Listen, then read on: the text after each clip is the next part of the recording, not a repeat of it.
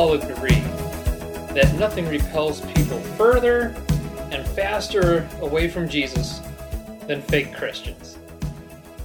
Right? I mean, it's okay to be a failure as a Christian. I think people get that, they expect that, they embrace the humanity of it all, but to be fake about it, man, there's no excuse. And on the flip side, if you turn that all around, nothing would pull people closer and quicker to Jesus than being an authentic Christian. You know, in those early chapters of Acts, as we're seeing the power of the church gathered together as well as the church scattered, there's a seemingly out-of-place story that speaks volumes to this. It's at the beginning of Acts chapter 5, where Ananias and Sapphira, they sell some land and they bring it to the apostles, at least a portion of the sale of that land. But they try to sell it as this is what we got in full. And as the story progresses, both of them drop dead there on the spot. Which is really uncharacteristic of God. Because what you actually find in our scriptures is that God characteristically puts up with sinful people far long than you'd ever expect. The wayward stubbornness of Israel throughout the Old Testament doesn't last for generations, it lasts for centuries. Sometimes the worst of kings live the longest lives. Evil empires like Babylon rise to the top, stepping on one nation after another. And even when you move to the New Testament, and for Christians like us today, it's still given in the context of, hey, there are going to be dishonest people around you who get ahead, enemies are going to knock you down, and they're going to have the chance to stand over you, and we're just told to join the patience of God, to love the enemies, and to allow people time to repent. But here you got Ananias and Sapphira dropping dead on a moment's notice. It just seems very uncharacteristic to the whole story of God. Unless you look through again and see that other people did drop dead in the scriptures, but the usual commonality is people who misappropriated the standing on sacred space.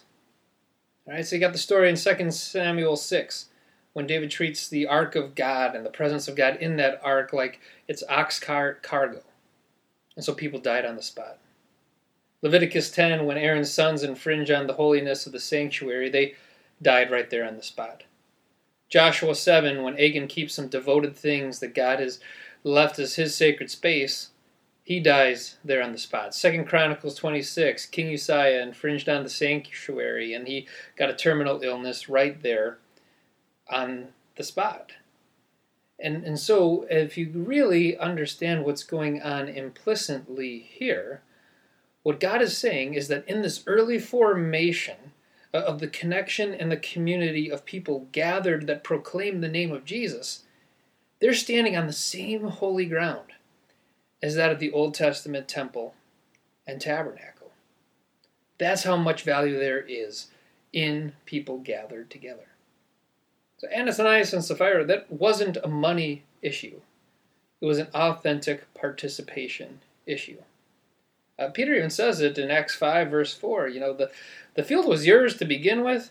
When you sold it, the money that you had was at your disposal, your discretion. It's what he's really trying to break out is you could sell the land and keep all the money for yourself. You could sell the land and give it all to the church. You could sell the land and go 50-50 with it, 90-10. None of that actually matters in terms of the percentage. Just do what your heart desires. But the one thing that you cannot do is be fake about it. Don't make a show of generosity that isn't there. Don't be a pretender in your participation here on sacred space. What you are has to be authentic. And that's so important to keep in front of the people that we lead. They can be failures. They can have setbacks. But whatever we are, we have to be authentic about it. Nothing kills Christian community like being fake.